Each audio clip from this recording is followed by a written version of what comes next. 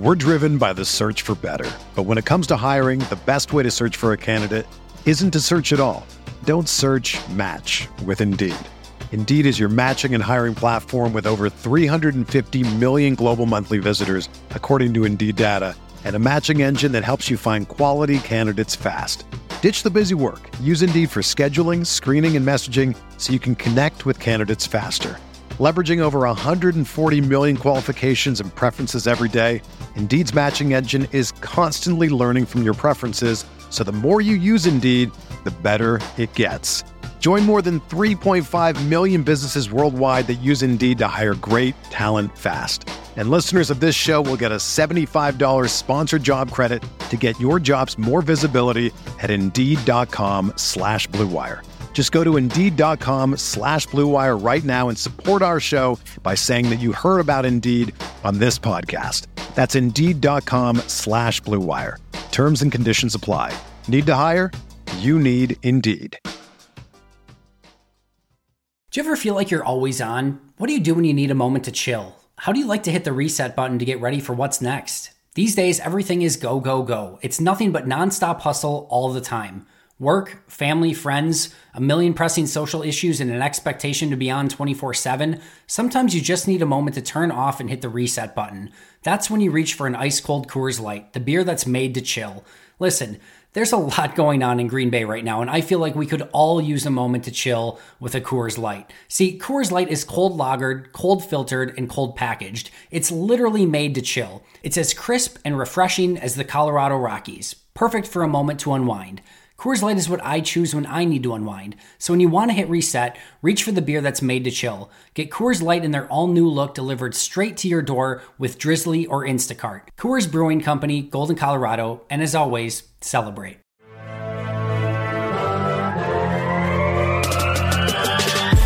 "20 minutes a day, 365 days a year. This is the Pack-A-Day Podcast.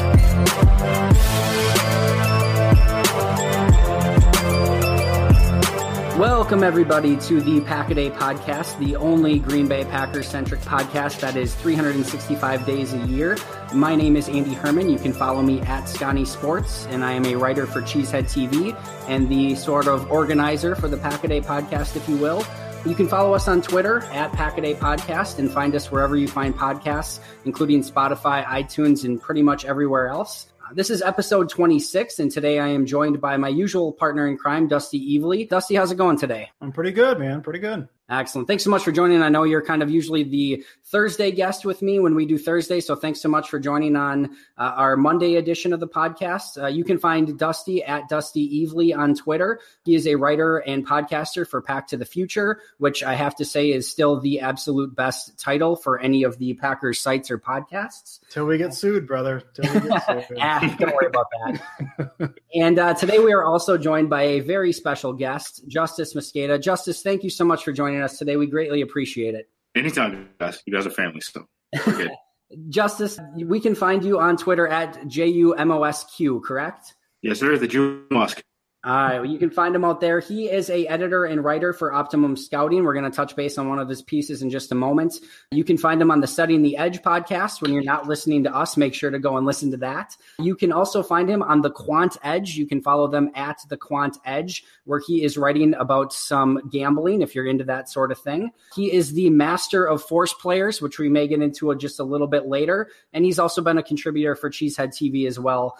Justice, thanks again for joining us. Tell us what you've been working on a little bit. I was telling you guys a little bit off air that my schedule has just kind of been a little crazy this summer, but really just working on just building up Optimum Scouting and stuff. It's a place that I wrote for probably back in like 2013. Then I got a job at Bleacher Report, and then I got an opportunity to come back as an editor and just kind of build up a little roster of writers that were trying to just kind of elevate understanding of football. Basically, like all my pieces are kind of like they have a shelf life. You know what I mean? Every piece that we have there, we want to have a shelf life. So like we're going to be talking about the piece I wrote about Aaron Rodgers, right?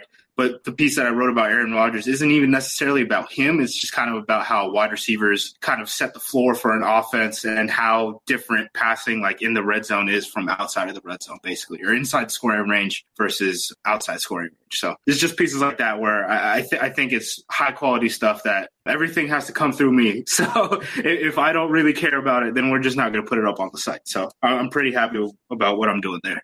No, it's awesome stuff. We're blessed to have you today. I'm so thankful that you're joining us. And you're absolutely correct. It is high quality stuff. You were actually the first person I ever reached out to as a guest to join the podcast, and you were gracious enough to join us.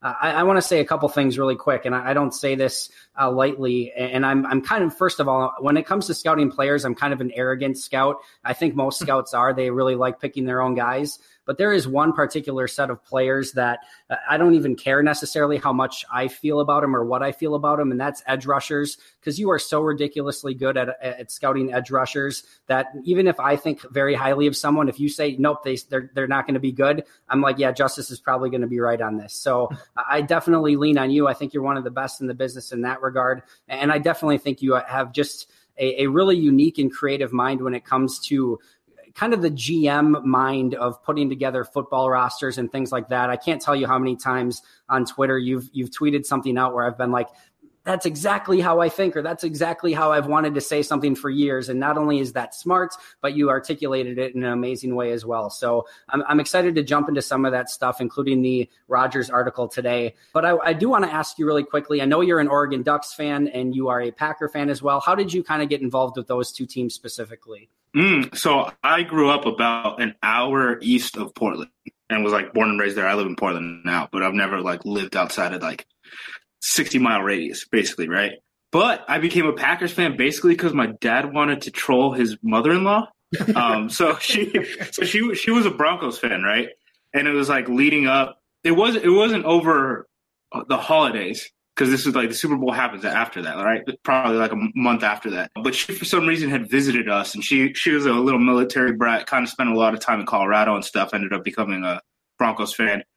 She came to town, and he was like, yeah, the Broncos are playing in the Super Bowl. I definitely have to like set my kid up to like troll his grandmother. This is definitely what I should do, and set him up for life. He was a Falcons fan, so like he knew like Favre when he got into Favre when like Favre was in Atlanta, and then Green Bay blew up. He obviously won all those MVPs and stuff. So he was like way back in the day kind of fan of him. So he just bought me like a Favre jersey and just like sat me next to my grandma for like an entire week to troll her. And then obviously the Packers lose. So yeah, my baptism into Packers fandom was like watching a team lose in the Super Bowl, which is supposed to be like the most excruciating thing possible. So that's just how that happened. Yeah, it was just kind of random. Yeah, I still wish we would have won that Super Bowl for sure. But if that's how we gained you as a fan, I guess there's some solace in that. Have you been? I'm assuming you've been to a Packer game? I have not, because my schedule is just so crazy during the season, and I coach high school football for like 2 or 3 years. So I've tried to make it out to family night every year, because family night is like right when like things start getting hectic for me. But I just haven't been able to pull the trigger yet. Yeah, so I haven't really even been in the Midwest. I've been in like Chicago's airport. And that's basically it. Well, I have a ticket with your name on it anytime you're in Green Bay. We'll make something work if you're ever up here. So if ever that happens, definitely let me know. We'll make something happen. There we go. I want to jump into edge rushers. Dusty and I were actually talking to Ben Fennell a little bit earlier this past week about edge rushers, specifically Reggie Gilbert. And we know the physical limitations that Reggie Gilbert has, but I know he's kind of one of your guys, if you will. Tell me a little bit about Reggie Gilbert, what you think he can bring to the team this year, and just your overall thoughts on him. He's got strong hands, heavy hands. He definitely is limited physically in that, like, he's never going to be a top 20 pass rusher. But we see guys all the time who are able to survive and have 15-year careers with the numbers that he was able to put up and stuff like that. So in terms of like physical limitations, I don't think that like Reggie Gilbert can't ever be a starter or anything like that, or even a quality starter. I just don't think that he's ever going to be a Pro Bowler, which is like, that's fine. I'll take that. Nick Perry has all the talent in the world. I don't know if he's going to get back to another Pro Bowl at this point. So just really, he's just really technical, knows how to use his hands well. One of the big things for me, just as a guy who just watches entirely too much pass rushing tape, right, is one of the biggest things for me is if you can play with your hands above your eyes, you can that basically means that you're bending in all the right places. So like the relationships that your hip, ankle, and knees are taking are basically in are set in a way where you are using leverage at its maximum capability, right? When you're playing with your hands above your eyes. And that's a thing that Reggie Gilbert did really well. Vince Beagle did that really well at Wisconsin, not so much now. Looks like he's playing a little lighter or something. I don't really know what's going on there, but Reggie Gilbert is definitely a positive in his game, and that's kind of what it's built off of. Yeah, I thought he played with very heavy hands this last game. That was something that stood out to me. They seem to be even more violent than what I remember from a season ago. Dusty, I know you went back and kind of watched the tape again. What was your takeaway from this most recent game on Reggie Gilbert? I mean, honestly, nothing that I hadn't already seen or hadn't already thought. I mean, he's relentless. Like he just never stops moving. He seems like he plays the angles well. He's got a quickness. He doesn't have the speed, but he doesn't seem to have a quickness. I don't know. I came away from it thinking this guy he absolutely needs to be on the team next year. I didn't see nothing that blew me away, I don't think, but nothing that set me back. I'm the exact same spot as I was the last time we recorded, Andy. I really like him. The crazy thing to me was that it's still crazy to me that Ted Thompson passed over him to pick up Odom on waivers. And he left him on the practice squad. Because the guy that we're seeing right now really isn't that different from the guy we saw. I think it was like week 16, week 17 when he really started working in the rotation last year. And then the guy we saw in preseason last year who was dominating. I know I talked to Mike Renner on our podcast. He works for PFF. And I think at that point he said that Gilbert was like their 5th rated pass rusher in the preseason. And that was like week 3 or something. So I assumed that he was just going to make the roster. But I guess with like Brooks, who isn't going to play special teams, Gilbert doesn't have the speed really to play special teams. Fackrell can, Beagle can when he was, not hurt. I guess I would assume that their train of thought probably said like Gilbert can't play on special teams. We definitely need to like practice squad him. He's not going to be active on game days if he can't play on punt team or something like that, which I don't know, pretty ridiculous to me, but yeah, it was absolutely crazy. It's also crazy the fact that nobody tried picking him up off the practice squad, at least not that we're aware of. That seems absolutely insane as well. I went back for Cheesehead TV back in May, and I wrote an article on the edge rushers, including Beagle, Fackrell, and obviously Gilbert as well. And I went back and I studied that preseason tape from a year ago. And I think the thing that now ridiculously sticks out to me about Reggie Gilbert is in very limited snaps. If I actually have a clip from Family Night last year that I've posted a few times now on Twitter where he beats David Bakhtiari in like 2 steps. And then in preseason, he went out and had an awesome preseason last year, had a couple sacks and pressures in preseason last year. Then in week 16, 17, as you mentioned, Justice, goes out and puts production on tape again. And then in 2 preseason games this year, he flashes immediately again. So in incredibly limited snaps, he just goes out and produces. I know some of those are against lesser offensive tackles. But again, going back to that Family Night snap from a season ago, that's against one of the best pass blocking tackles in football. So he continues to flash. Taking a look at the rest of the edge rushers on the team, Justice, just kind of break down a little bit. I know you were high on Beagle coming out of the draft, and you just mentioned, that hasn't translated as of yet. But talk a little bit maybe about him and Donnerson and Fackrell and where you kind of see this shaping out as the preseason and offseason progresses. Yeah, Fackrell shouldn't be on an NFL team. That is my take, and I'll stick with that, and I'll bang that drum for like the last 3 years. Fackrell should not be on an NFL team. I was down at the Senior Bowl. What was that, 2016 when he was drafted probably? And some dude was asking him, because he was a former safety in high school, right? Okay. And someone asked him basically like, are you more comfortable rushing the passer or dropping into coverage? He was like, dropping into coverage. And I was like, you're not really the type of athlete who could drop into coverage, but the fact that you don't want to go one-on-one against offensive linemen makes me very scared for your future. And of course, Green Bay, I think they traded up in the 3rd round to pick him top 100. So great how that one turned out. As far as the other guys, so Gilbert, like I said, I think Gilbert's a pretty solid edge 3, if nothing else. Like if something weird happens with Perry, I wouldn't really be stressing about Gilbert being like high effort motor technical guy who can like win in the ground game, right? Beagle, just this offseason alone, or this preseason alone, like he's just been really getting ragdolled. They're using him in a really weird way, though, too. So, like, this past preseason game, he's basically they had him in a 4-point stance as, like, a nose tackle on 1 3rd down. Then the next 3rd down, they had him standing over the center, but, like, a yard away. And they had him spy the quarterback, and he lost the edge because a guy standing over a center isn't supposed to set the edge. But he lost contain on that. So they're just kind of using him in really weird ways. But at the same time, when he's going one-on-one with offensive tackles, he's kind of getting ragdolled. Like, you could see that his strength really isn't up to snuff with NFL guys. And that wasn't really something that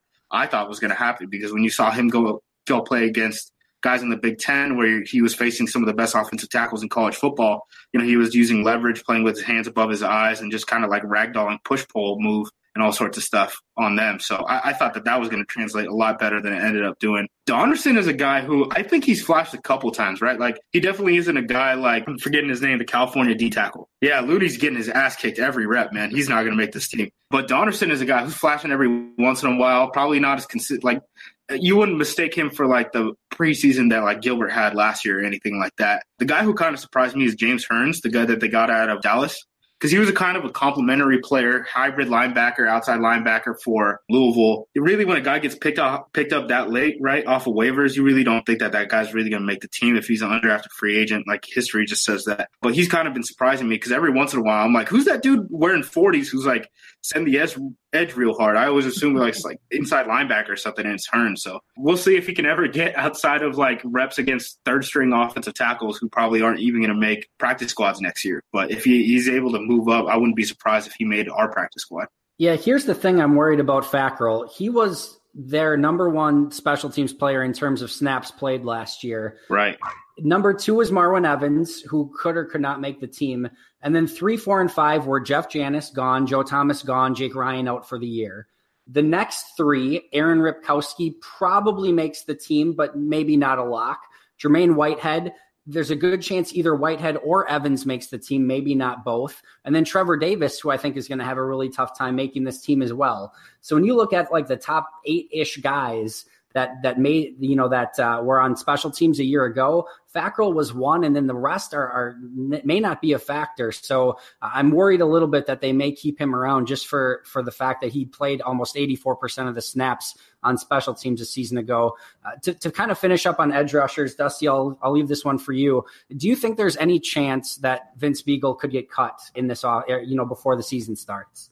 Man, I don't think so. I mean, Justice kind of mentioned a lot of things I was going to say, except way, way smarter. Like, he just hasn't looked good. But even then, no, I don't think there's a chance Biegel gets cut. I think he makes it out. I think there's still a hope that he's going to turn it around based on, they drafted him knowing he was kind of injured. They knew what they were kind of getting with him, and I think they're kind of hoping they can turn it back around. I don't see a scenario where Biegel gets cut. Yeah, I tend to agree. And just to finalize things on that Kyler Fackrell special teams front, one player who could potentially take that spot if he makes the team is Kendall Donnerson, who has the potential to be an absolute stud on special teams as well. So something to keep an eye on certainly there. I want to transition now to your article, Justice. It's a fantastic article on Optimum Scouting. Make sure you check it out. You can find it on OptimumScouting.com. What's the exact title of the article, Justice? It is called Aaron Rodgers and How Receivers Set the Ceiling for Passing Games. Aaron Rodgers and How Receivers Set the Ceiling for Passing Games. And basically, I'll try to do this justice. Rodgers, his success inside and outside of the 10-yard line. Basically, if I'm reading this correctly, he was first in value inside the 10-yard line for a long time now, including the last 3 years. And then outside of the 10-yard line, meaning, basically from their own end zone until the opposing team's 10-yard line. From 2008 to 2014, he was first in value added amongst all quarterbacks. And then in the past 3 years, he dipped down to 17th. Am I reading that correctly? Yeah, basically, like from 2008 to 2014, his passing efficiency was the best in the league, and it traveled to all spots on the field. And then since 2015, he's basically been average outside of the 10, but just extraordinary inside of the 10. So, and when you watch the film, it makes a lot of sense because he's, mobility and stuff. He can buy a lot of time and compress space, and he's able to put the ball everywhere. But in the middle of the field, if defensive backs are just faster than your wide receivers, period, you're not going to get these 15-yard passes like everyone else is. So that's kind of been the story in Green Bay.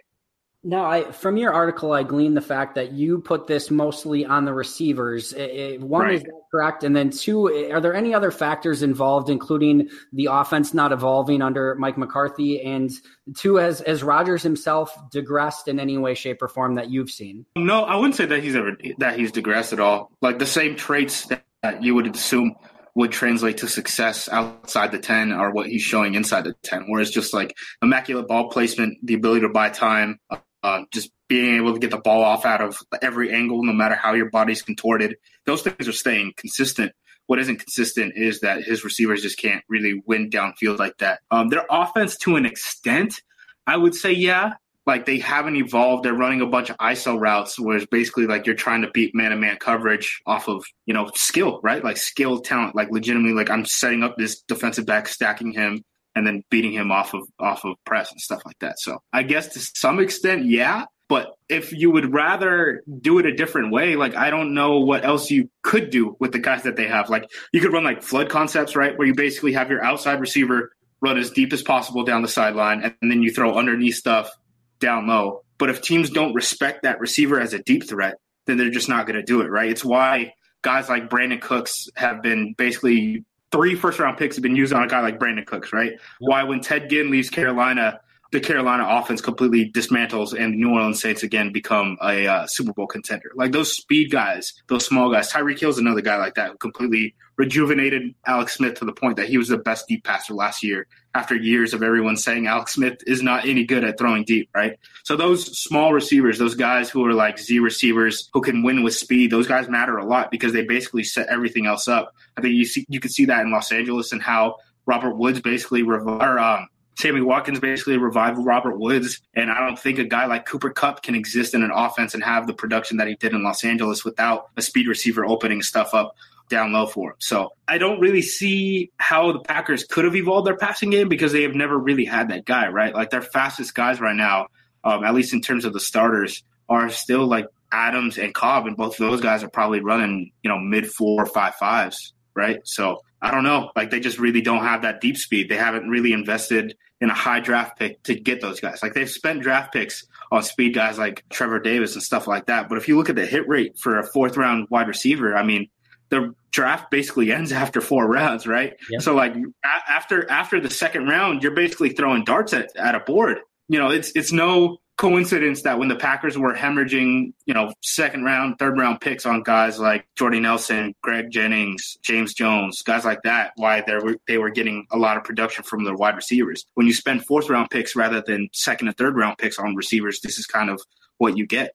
I think one of the interesting things here is that to me, this has been something that's been abundantly obvious throughout the NFL is that you have to have a speed guy that opens up the rest of the field, specifically inside the 20s.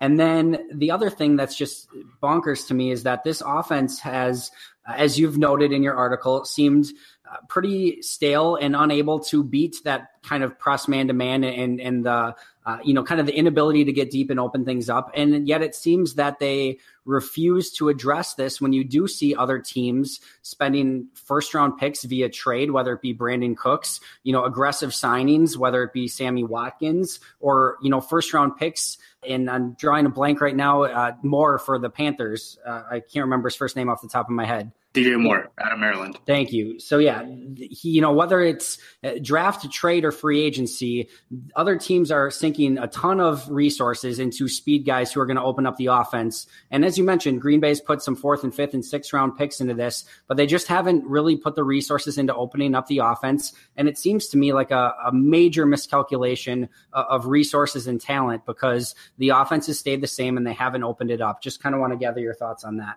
Yeah, I mean, that sounds good to me. I mean, I think I would rather have a veteran speed receiver rather than a guy like, an Ahmad Brooks, right, as a pass rusher. Or, I mean, even at this point, like what you're seeing out of Muhammad Wilkerson, like I'd rather have a speed receiver than that at this point. I do wonder, like, what even guys are on the market right now who the Packers could make a move for this late, because it's not unheard of for trades to happen this late. Sure. in today's NFL climate. I'm trying to think, like, the guy I guess I would say is probably like Deshaun Jackson in Tampa. Yeah, he's available. Yeah, he's the speed receiver there, and they have Godwin, who they seem to like a lot, and then they just drafted that kid out of FCS school. I'm spacing out on his name right now, but he's getting the playing time in the preseason. He's doing pretty well too, so it wouldn't surprise me if they did something like that, where maybe they made a move for a guy like Deshaun Jackson. Maybe they do something when cuts happen, but at this point, I'm just going to assume that they have Geronimo Allison, and they think that their matchup is better at tight end than it will be at Z receiver. That'll be something interesting to keep an eye on. Dusty, I know you were tweeting out some formations that Green Bay was using in the preseason that maybe they haven't used either before or at least used enough before. Any of those formations that stood out to you and anything you think could open up the offense a little bit? I mean, it's been a while, and the thing that immediately came to mind, because I'm super lazy, is that's the kind of stuff we were seeing when Philbin was at the helm of the offense. It was that, and it's a lot of the stuff I saw, going through the Rams offense last year. It's that a lot of times they like to spread them out. A lot of times you compress them, and then part of that, we'll see some of that's the shortcomings that Justice was talking about. If you get those speed guys in there, you stretch it horizontally and vertically, you can just hit those gaps, which is exactly what the Rams did. Now, it's easier to do that when you have guys like Sammy Watkins, Robert Woods, Cooper Kupp, and then you're sneaking Gurley out of the backfield than it is with Devontae Adams. And as much as I love Randall Cobb, he's not a speed guy. And these young guys, I'm not sure what you're getting out of them. But, I mean, it's kind of that – you're kind of looking at that compressed, bring the defense in and then spread them out wide, which can open gaps all over the field. So I hope we see more of that. I know we saw a lot of like the full house formation with Philbin. I don't recall seeing a ton of that between 2011 and now. And I don't think I saw that in the preseason, but if they could bring that back with some of the personnel they could have, I think that could help open things up. It's better than just two wide receivers to one side, one to the other. I mean, it mixes it up a little and gives you a little more opportunities that maybe you don't get before. So yeah, I got excited seeing that. I'll admit it. I got a little overly excited seeing that, but yeah, it's a different look. It's something I've not seen very much out of them lately. Yeah, it's at least nice to see some changes and some creativity taking place. I'll definitely take that any day of the week. Lastly, Justice, on your article, one other thing I just wanted to point out. I thought you did a really nice job of pointing out the Rams and Chargers games as the really transition point. I was actually at that Rams game that year, and I actually have seats in the north end zone. And before that Rams game, anyone that had really played press man-to-man against Green Bay, I should say in years prior when they had the deep threats that they needed, it was game over. And I remember St. Louis at the time, they were St. Louis, coming up and playing press man-to-man, single high safety with Rodney McLeod playing very, very deep over the top.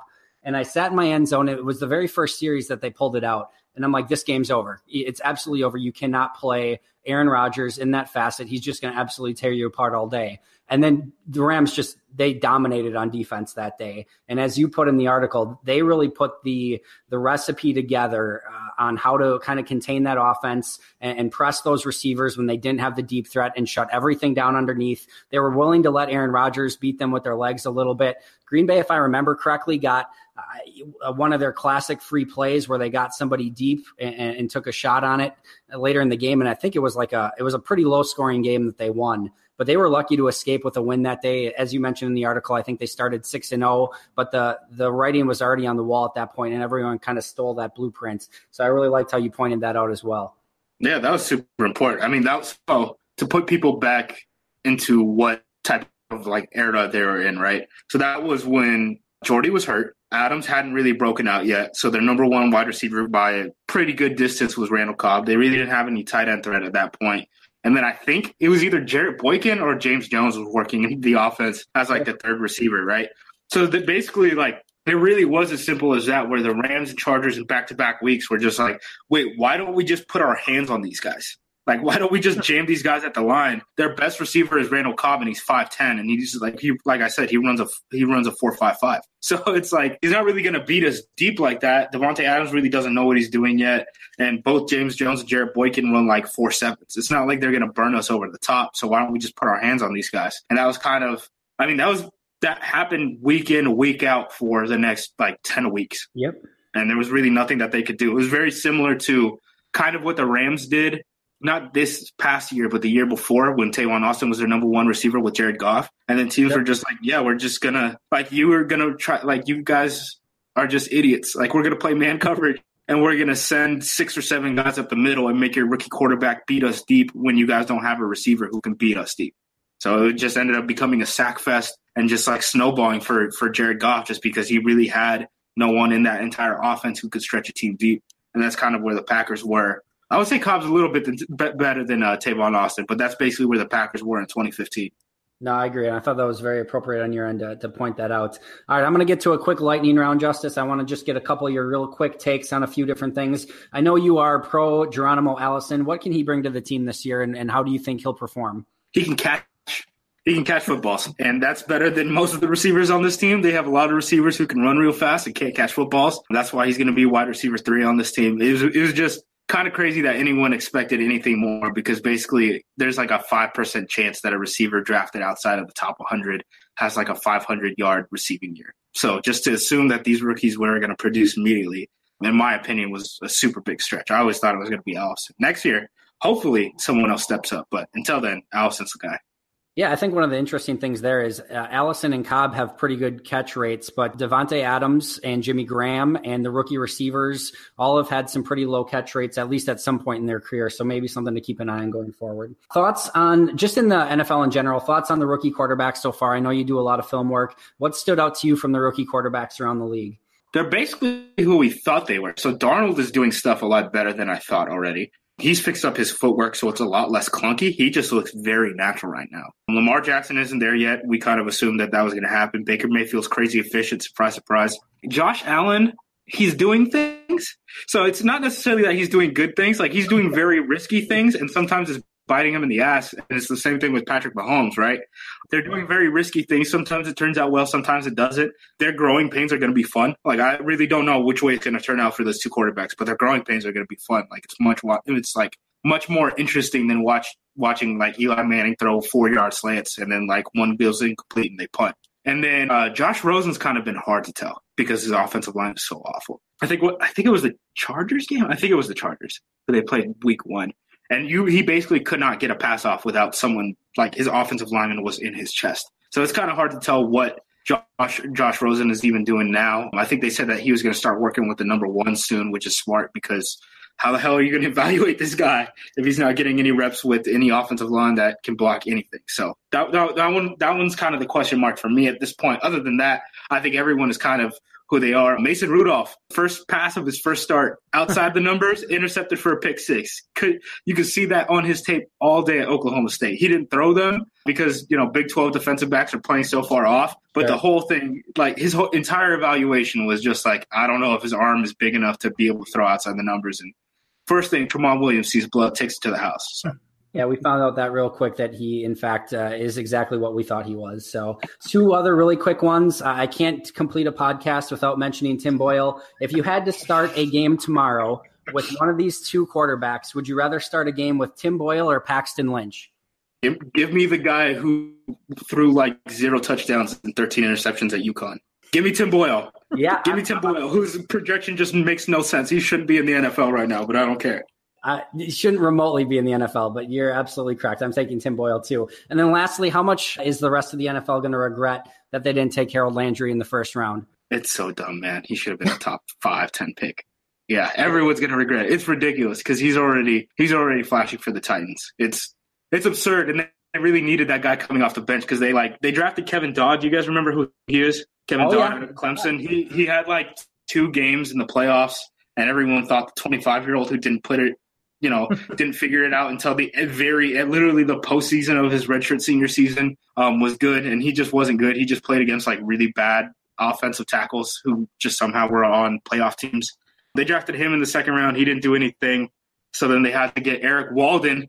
They had to bring him in as the 3rd pass rusher there, and they, very, very wisely let him go. So they've kind of had that hole at, that 3rd spot for their pass rushers for like 2.5, 3 years, basically. So Harold Landry was just a plug and play, easy way to transition him into the NFL. He's going to be coming off the bench fresh.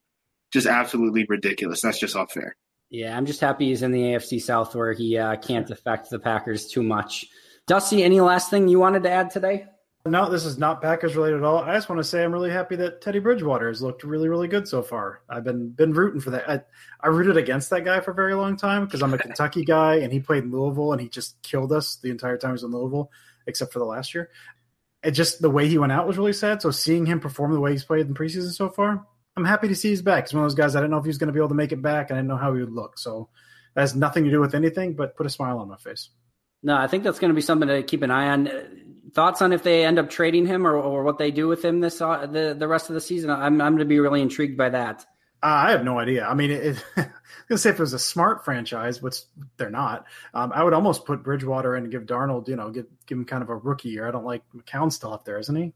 Yeah. Yeah, no.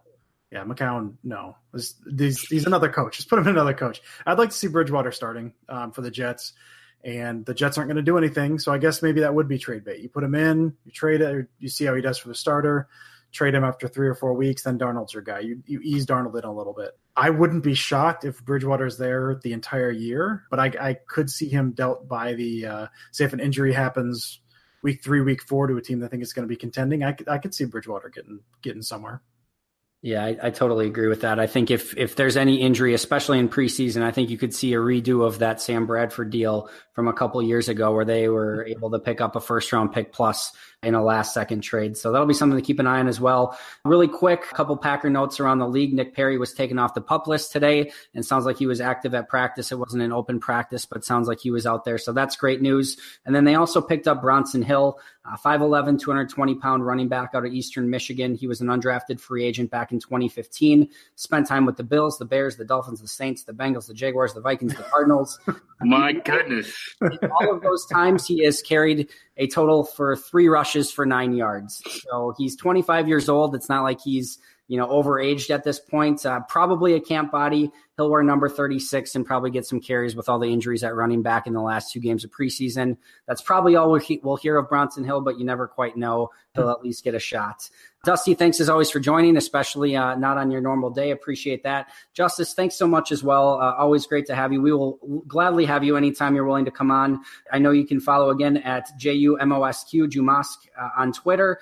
You follow your writing on Optimum Scouting, as well as all the pieces out there have to go through you first, which is awesome. And we'll also make sure to follow you at the Quant Edge as well. Thanks so much for joining us today, Justice. Yeah, guys, anytime. I'm going to take you up on that for sure then. Also follow him on the Setting the Edge podcast. Follow us on Twitter at Packaday Podcast. Go subscribe on iTunes. If you have the extra second to like us and give us that 5-star rating, we'd appreciate that as well. Thank you as always for listening. And as always, go Pack Go. Rodgers gets the snap. Blitz is on. Rodgers scrambles left, winds up Rainbow. He's got Cobb at the 10 to the 5 to the end zone. Touchdown and a dagger. Oh my goodness. An NFC North Division Championship dagger of 47 yards.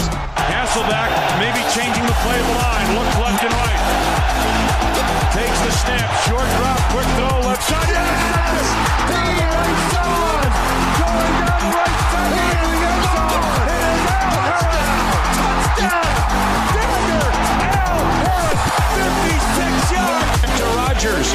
Scrambles to his left. Under pressure. Rolling right. Escapes. Right side looking. Rainbows high and deep into the end zone. And it is caught. Caught for a touchdown. A leaping touchdown catch is made, and the Packers have won. Unbelievable.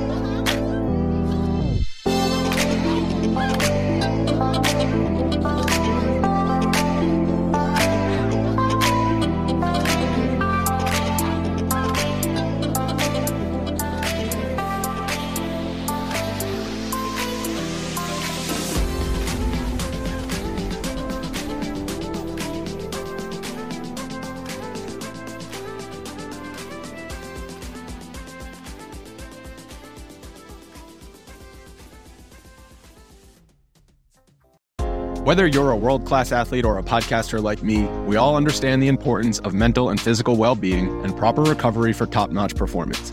That's why I'm excited that Unified Healing is sponsoring podcasts on the Blue Wire Network. Unified Healing is a new and super innovative global network of wellness centers powered by Energy Enhancement System, or EE System. If you haven't heard of the EE System yet, then you'll want to listen up. This technology promotes wellness, deep relaxation, purification, and rejuvenation. Wherever you are across the globe, access to a center is easy and affordable. Interested in experiencing the EE System technology for yourself?